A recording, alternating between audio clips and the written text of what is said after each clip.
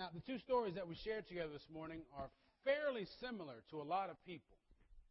Ones that are pretty common that most people at least have some familiarity with. And the first one is one of these appearances by Jesus to his disciples.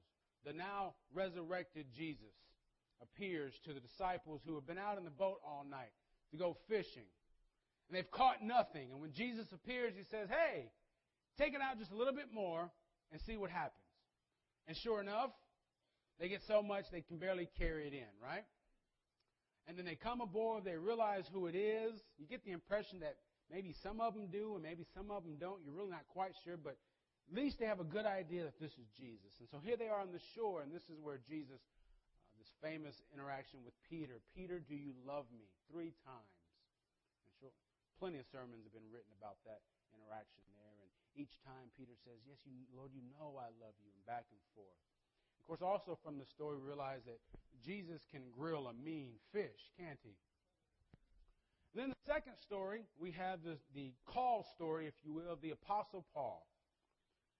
Saul, as he's known then, he's pretty good at one thing at this point in his life, and that's taking care of people who confess any kind of faith in Jesus.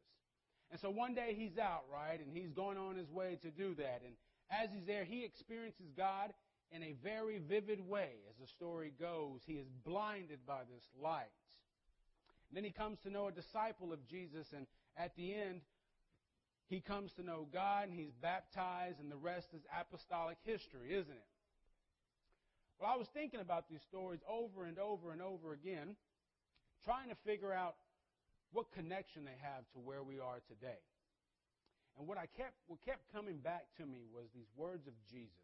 Do you remember one time Jesus said, whatever you do to the least of these, you do to me.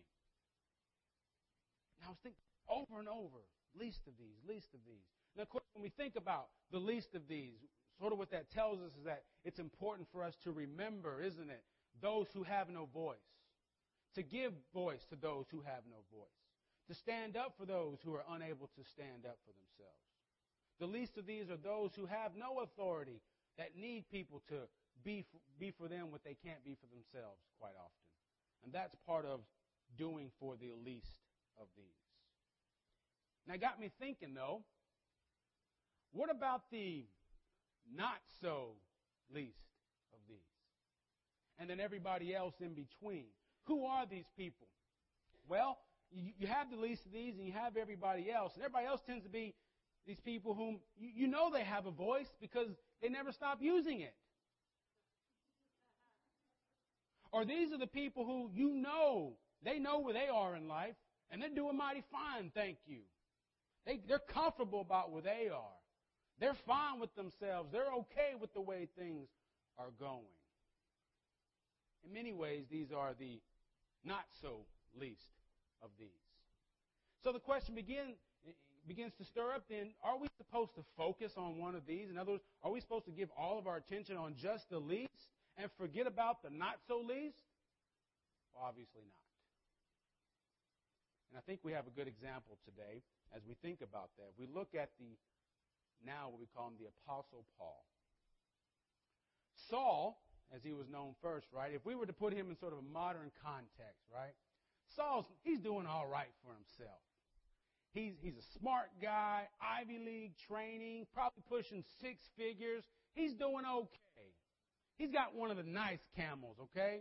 This camel doesn't spit at him. He's doing mighty fine for himself. And since he's doing so well, what could a disciple of Jesus, a carpenter, do for him? Well, I can tell you one thing a disciple of a carpenter better not do is get in his way. Because at this point in his life, his one goal is to take care of. Y'all with me? Take care of anybody who professes a faith in Jesus. So the one thing you can do is stay out of his way. And do you know, have you gotten the feeling, I know I have, that many times today, Christians, we kind of get that same sentiment, or we kind of feel the same way, that people are out to get us. That, Anybody else can have an opinion, but when I have an opinion because I'm a Christian, people look down on me. Or because I have something to say that involves faith or God, people think I'm this, or I'm being judgmental, or I'm narrow-minded. Have you gotten that feeling? If so, let me give you a word of advice. Get over it. It's been the same since the very beginning. This way has been set against any other way since it first came into being. And people have always tried to get rid of it. So it should become as no surprise then if people don't always like what we may have to say. Then again, it may not be what we're saying. It may be how we're saying it. But that's another sermon. I didn't prepare for that one. Now, of course, Saul, we've already said, meets Jesus in a very powerful way, doesn't he? And eventually, the scales are removed from his eyes, and he's able to see again. Now, I want you to think about the scales. You think about Paul coming down this road, and all of a sudden being stricken, he sees his vision, it's bright, and all of a sudden, he can't see. For how long? 3 days. He can't see. So the people are with him, which we never talk about. I've always wondered what happened to those guys. These are the ones who were originally with Saul. You know, they were the ones probably carrying the handcuffs and everything. And all of a sudden, this guy is blind. We don't know what's going on. So now we carry him by hand. We walk him by hand to Damascus, right? But then he comes in contact with this disciple, and something like scales are removed from his eyes, right? Powerful stuff, right? Well, I'm here to tell you that's the easy part of the story. Removing the scales from his eyes. That was the easy part. Let me tell you why. That was God's job. And God's pretty good at what God does. I don't know if any of you have ever felt that. God's okay at being God. God's a lot better at being God than I am. And I'm glad. Because I don't always have the right answers to give people, y'all. I don't always know how to fix a marriage. I don't have the cure for cancer. I don't know how to make people get along. I don't know how to get our young people to have more excitement about faith than Facebook. I don't have the answers to make the world go like it's supposed to go. But God's pretty good at doing some of that. So removing the scales from his eyes was the easy part. The hard part, I think, was the part that Ananias had.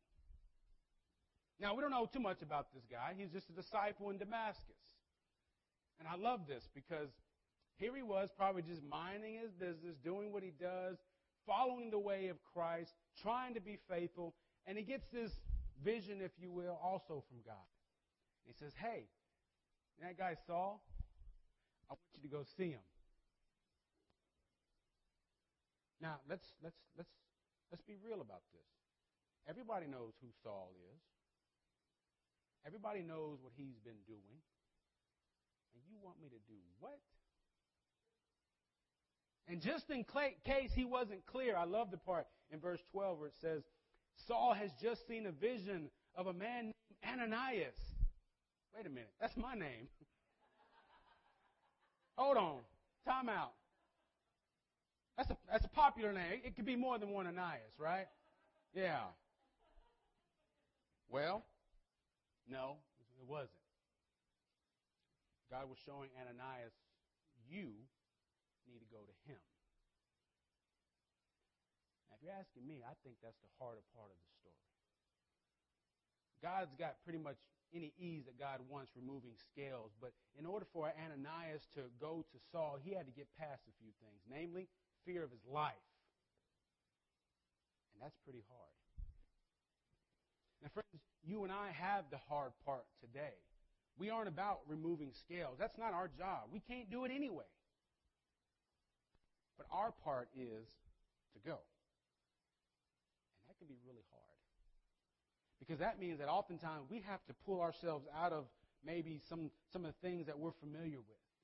Or maybe that means we have to say hello to somebody we're very uncomfortable with. And that can be very hard. I heard of a church yesterday whose pastor sort of frustrated because the church wanted to, it's in South Dallas, the church wanted to reach out to its community and be able to bring kids who were involved with all the things that go with urban life that you heard of and that you know of. And guess what? They started doing it. They had these programs where kids would come and they'd come and have fun, and they'd come and hear a message about God's love and all this kind of stuff. And then you know what these kids had the audacity to do after that? They started coming to church. You believe that? And then they'd show up dressed like they usually dress. Speaking sometimes like they usually speak anywhere else. They showed up to church being who they are. Can you believe the audacity of them children? Of course, the frustration of the pastor is, this is what the church wanted to do. And the church was doing it. But not everybody in the church was liking it. Because, us church folk, there's some things we just don't do in here, right? There's some things we just won't allow. Now, never mind that, we like to backbite and criticize each other and all those kind of things, but we're not going to tolerate that kind of dress. Y'all with me? See, the hard part is getting past all that and doing what it is God is calling us to do. Now, the good news about that calling is that when you're hurting, God is calling someone to bring you ease. When you're struggling, God is calling someone to help you. When you're sick, God is calling someone with a word of encouragement and health. When you are lonely, God is calling someone in your life to be a friendship to you. When you are broken down, God is calling someone to remind you that you can be built back up. When you're frustrated, somebody can come into your life and bring you joy. When you are confused, God is calling someone to bring you joy. I want you to think about that. God is calling someone to do that for you when you need it. Now, here's the really, really, really good news about it, I think. Is that sometimes the person whom God is calling is me. But sometimes a lot more, the person whom God is calling